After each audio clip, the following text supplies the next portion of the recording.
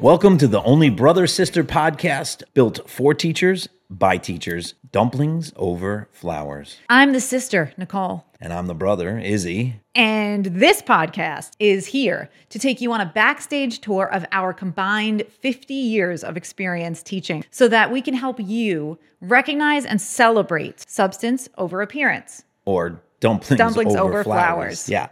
Well, Waterman, spin the wheel.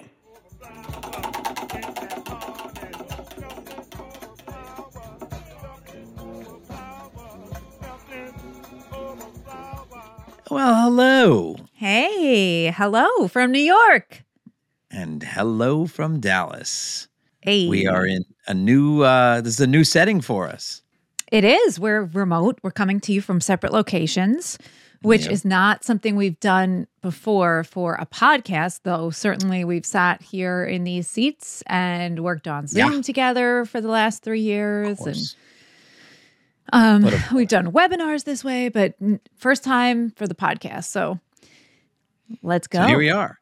Yeah, let's get it going. I'm by myself, but you have a key member of the team with you.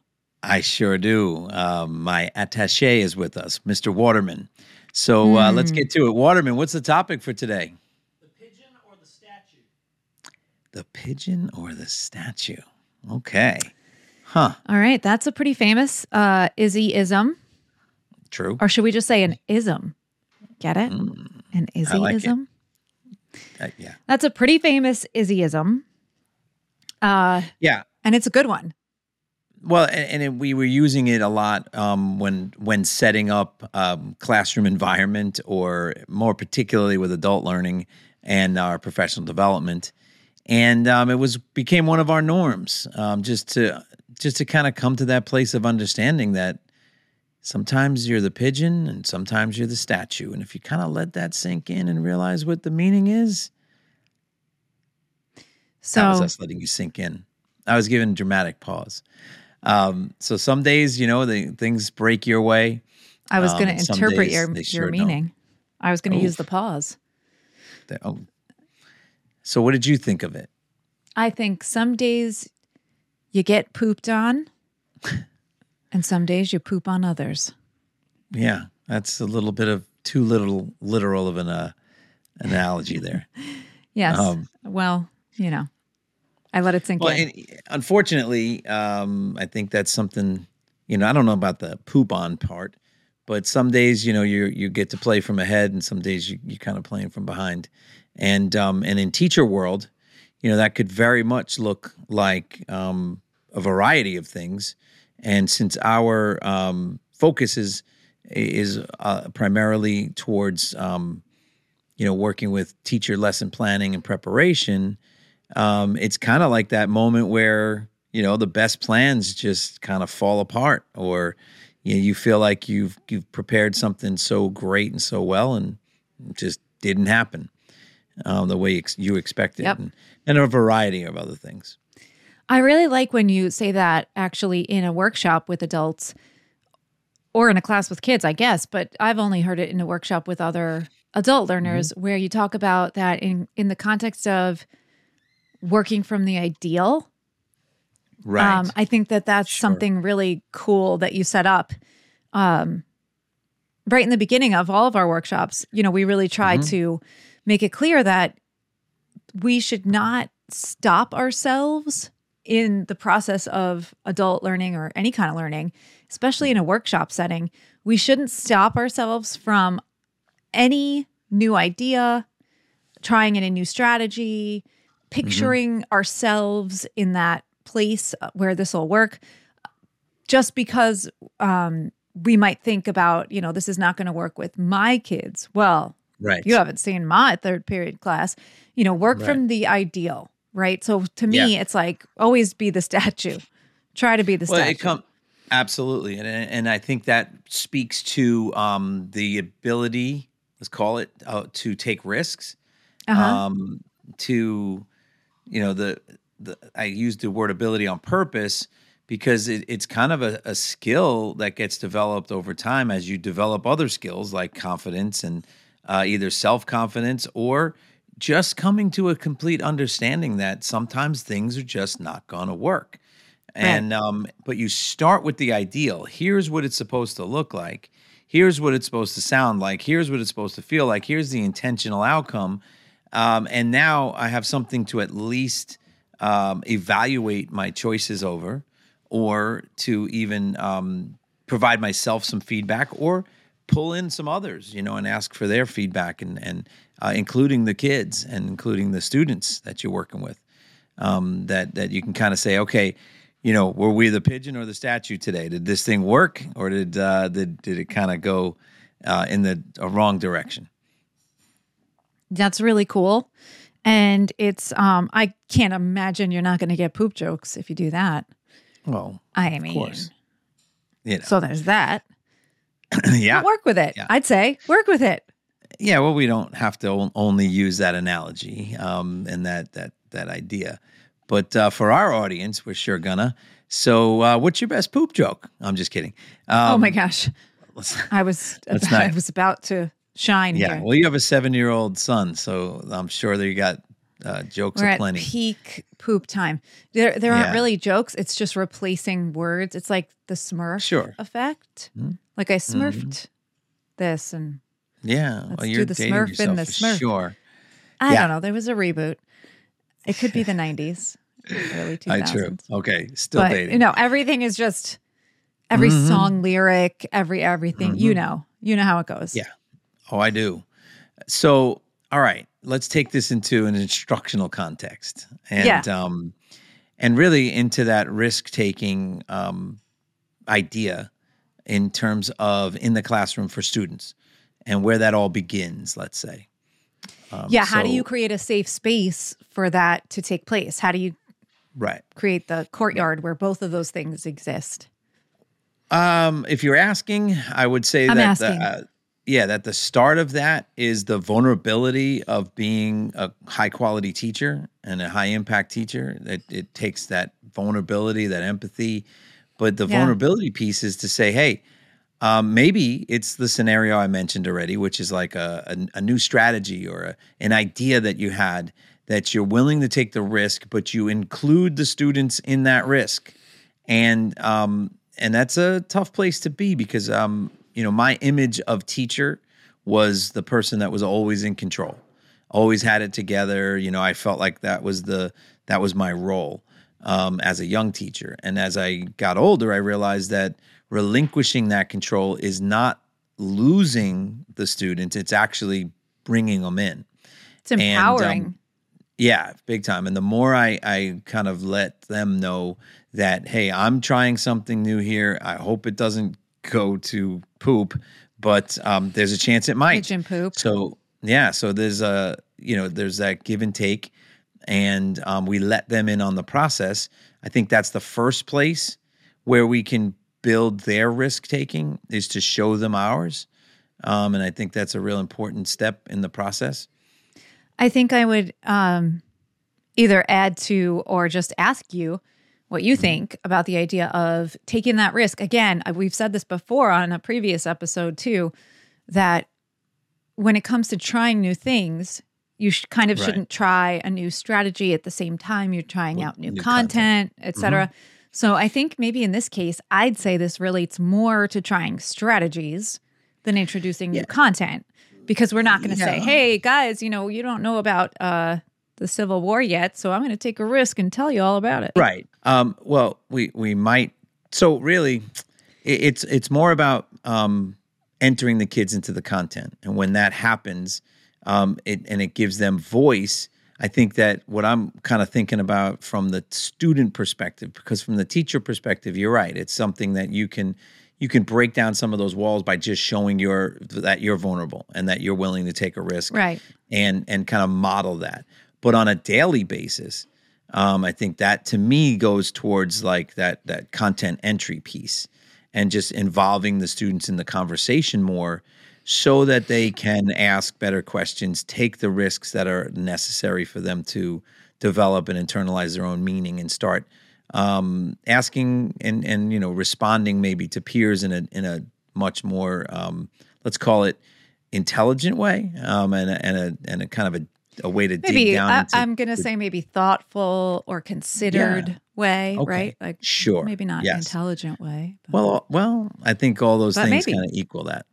Well, Sure. in terms of building up your intelligence, if you will, or Mm-hmm. deepening your understanding, you're going to have to ask deeper questions, more questions, and when students are asking questions of each other, that's a real vulnerable place. That's a real risk-taking place, and I think to kind of foster that opportunity and create some space for that on a daily basis in an intentional level is a place to really kind of build those skills in students.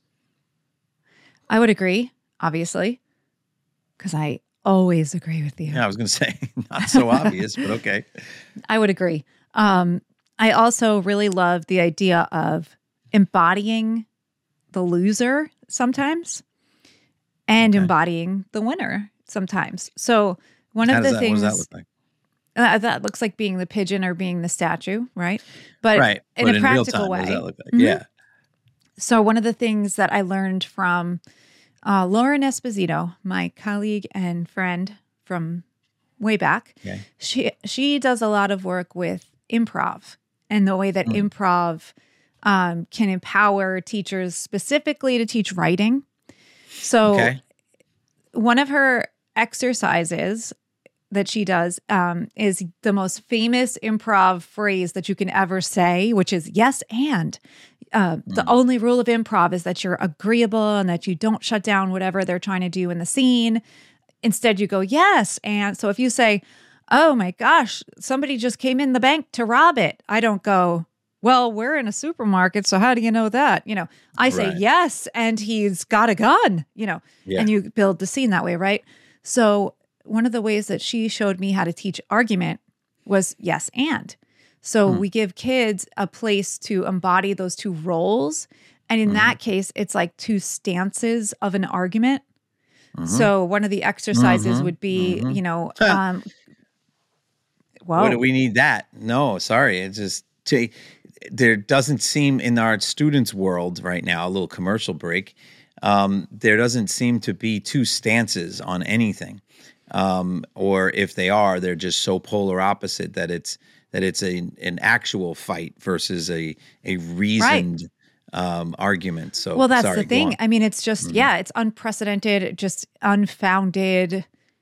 It doesn't matter. It's just opinion flinging and then shutting down, right? So I think if we can think about one of the practical ways that I thought of when you said, how can we create a learning environment that allows kids to feel what it's like to be the pigeon and the statue or adults. Right. I thought of that yes and activity pretty instantly because the idea and the thing that I've seen her do with students and with teachers is to say, okay, let's do a low stakes. Again, nothing high stakes with a new strategy, right? Let's do a low stakes position on you're writing a letter to the principal and you're trying to convince the principal that we should have school all year. Or we should just have school, on our normal schedule. So they pick a stance and they brainstorm using that yes and. So if your stance right now, what would you vote for if I asked you if you wanted school year round but shorter days, let's say? Yes, yeah, more high quality use of time. So maybe You'd want a 4-day year round school? a 4-day week for year round. Yeah. Okay. Yeah. Great. So Izzy, why is that a good idea? Well, I think that it maximizes the amount of time we can spend doing quality work, and it minimizes the amount of gaps that we have in taking breaks and not really keeping the coherence of year to year going. So if we were bearing this out and brainstorming, I would say yes. And, Yep. Teachers won't be so burned out because, they have more evenly spaced workloads. Sure. And 3-day you would say- weekend every week. Yes, and And all those they great reasons, also right? we'll So enjoy the after- holidays still because they won't lose them. Sorry, go on. Yes. And I guess. Yes, But- and they'll get paid a little more because they'll have more contact time with students. Yes. And the consistency will lead to better performance, right? Yes. Now- sorry. If we carry out the rest of this, it's now we're going to embody the other side. So, dear Principal Mazzola, we should keep the regular school year the way it is because I'll start our brainstorm because teachers really value that family time where they can take long vacations in the summer. Yes, and it really helps with work-life balance, not just for vacations and families, but also, in that summertime when it's a little more me time. Yes, and that's what we're used to, and change is really hard. Yes, and a lot of teachers work, kind of a secondary job in the summers and do coaching and camps, and they would have to really alter those schedules, and maybe they were making some big impact during those times. Yes, and I like this. Maybe they're helping other kids, right? Yeah, it's a really great method. Lauren's a genius. Love it. And yes, Lauren's a genius, and I hope we she's should have her listening. on the. Lauren, I love you. Yeah, we should have her on the podcast soon. We should. We really anybody should. But that this we is what I randomly think reference, of. I think should come on. But go on. Oh, okay, so far we got Lauren and we got Principal Mazzola. You said Mazzola. Yeah, those are real people. But this is what I think of when I think about embodying or really trying out being both sides of anything. It's how do you do that in a genuine way, like really be invested? You wanted year-round school, but you just brainstormed with me great reasons. I don't know how many, 3 or 4 great reasons that we should keep school days the way that they are. You really embodied that other stance, right? So Peter Elbow, who is a fantastic writing teacher, researcher. Everybody should read his book. Waterman book plural. Elbow. That would be a get. That keep name dropping, and we keep having to add to our list. But go on. But he famously calls that the doubting game and the believing game. That when we are, reading an argument or thinking about how to craft an argument, we really have to play that believing game. And we have to play the doubting game. We have to do both. And as you alluded to, especially now in our society and climate and atmosphere, I guess, politically charged, there you go. atmosphere that permeates polarized every area of life and sometimes starts at school or starts at a board meeting or starts at wherever. We need to be teaching those skills more and more to be the pigeon and the statue, right? Yeah. Because sometimes you're one or the other, but you need to understand the perspective and viewpoints of both. Yep. Love that. Love that. So one of the things that, and I alluded to the idea of entry and entry into the content, because I do see, actually help me make sure that I'm on the right track here, because I like your direction in terms of kind of embodying both sides of something. I think it's just really, I think it's really, I want to say like humane. I think it's really just a good thing to do. Well, yeah, but instructionally now, if we're going to drill down into like instructional behaviors, instructional practice, which is really the dumpling over the flower, how do we kind of translate this into an everyday approach to giving kids voice? And that's where I see that both sides come in, because if you can create a not a low stakes, even just if you can create a learning environment or an atmosphere where communal and the conversational discourse and the way that students are asking and talking to each other on a daily basis is already established, then as you introduce topics that might be a little more charged, you can still have a foundation by which they can have a voice and listen to the opinion and voices of others that might even be different from theirs.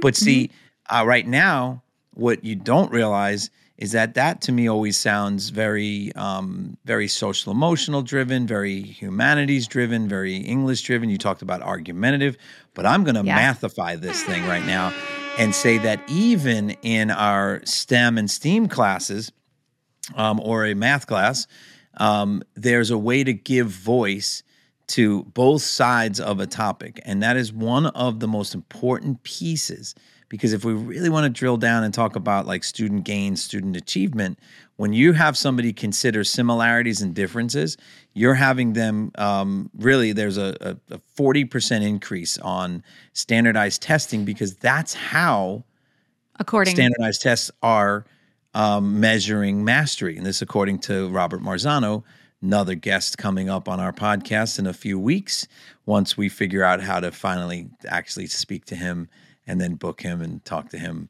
And I was just kidding about a couple of weeks. We'll see.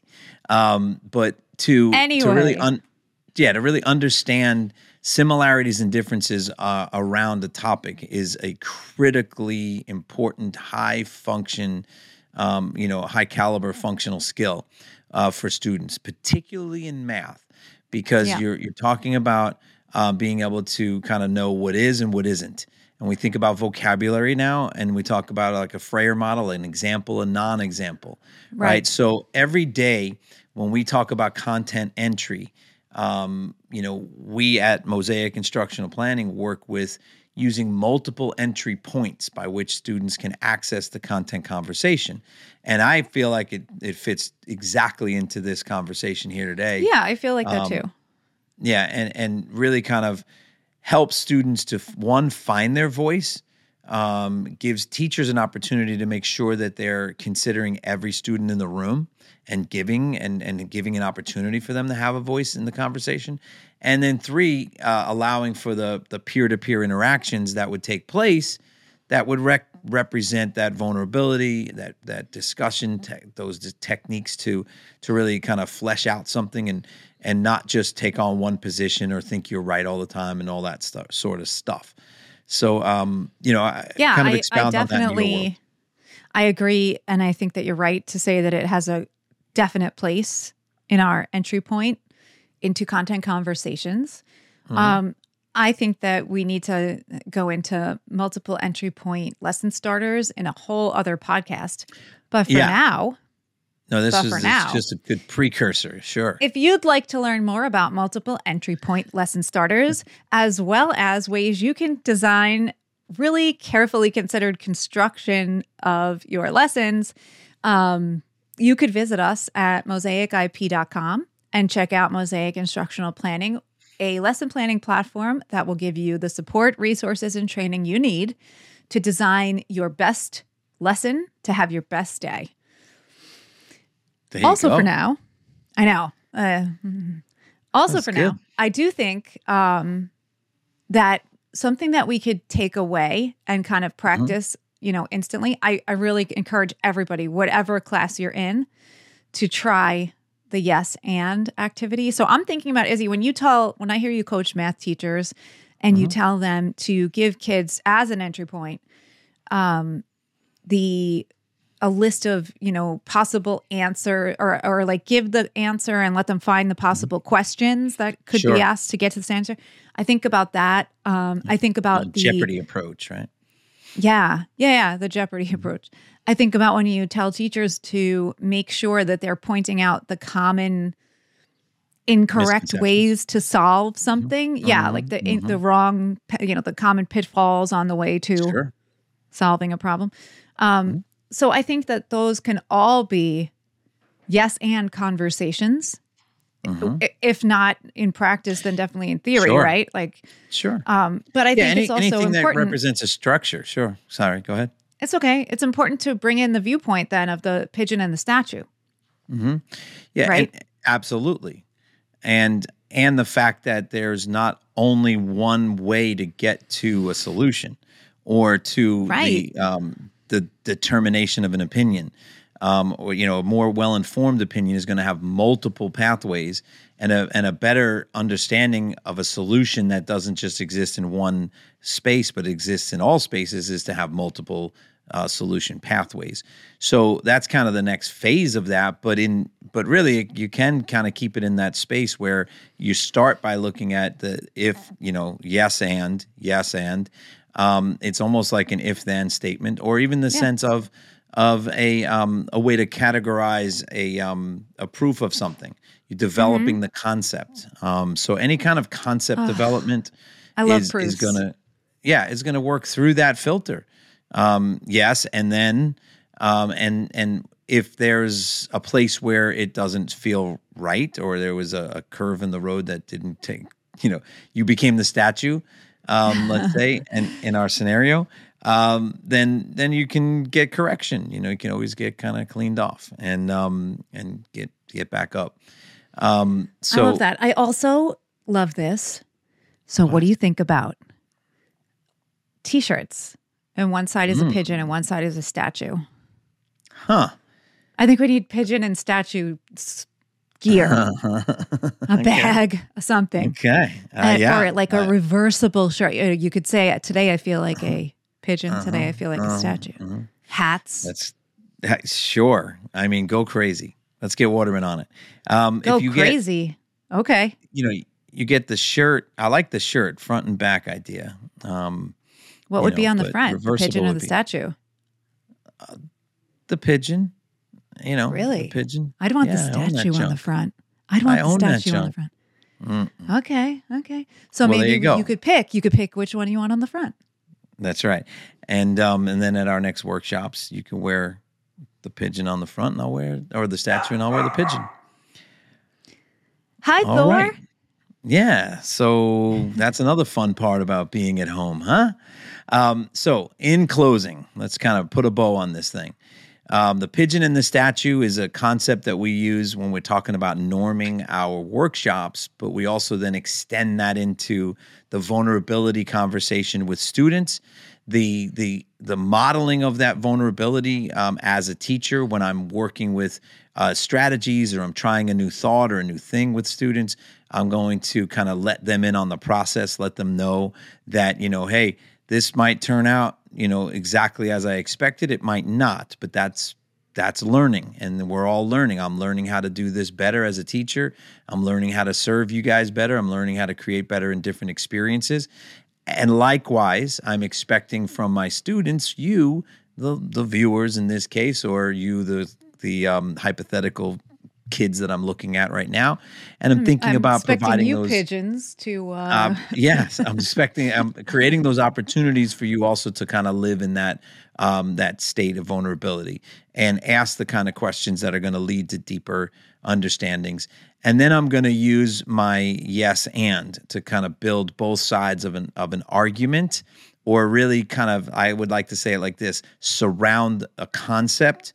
Whether it's vocabulary, or whether it's a concept in math, or it's a concept that, in sciences, or any which way, and any content, surround that concept with the kind of the two directions at least of here's one, misconception, here's what the expectation is, and so on. And so then most of the time in that case and in that scenario, you find yourself to be on top and not working from behind. And it's a great life lesson for the kids while they develop their understanding of the content. Well, that sounds like a really nice bow to me. I feel like on our remote version of our podcast, we're very serious. Sure. I don't know. You we're very focused. Very serious. I like it. No, I just feel very focused. We're 28 minutes in, and you had at least a reference to poop joke a few times. So that's true. I don't know about true. That's not a high percentage of Ooh, focus. it's still us. Okay. Okay. Yeah. Don't worry about it. Well, until next time. All right. Remember, always choose dumplings over flowers.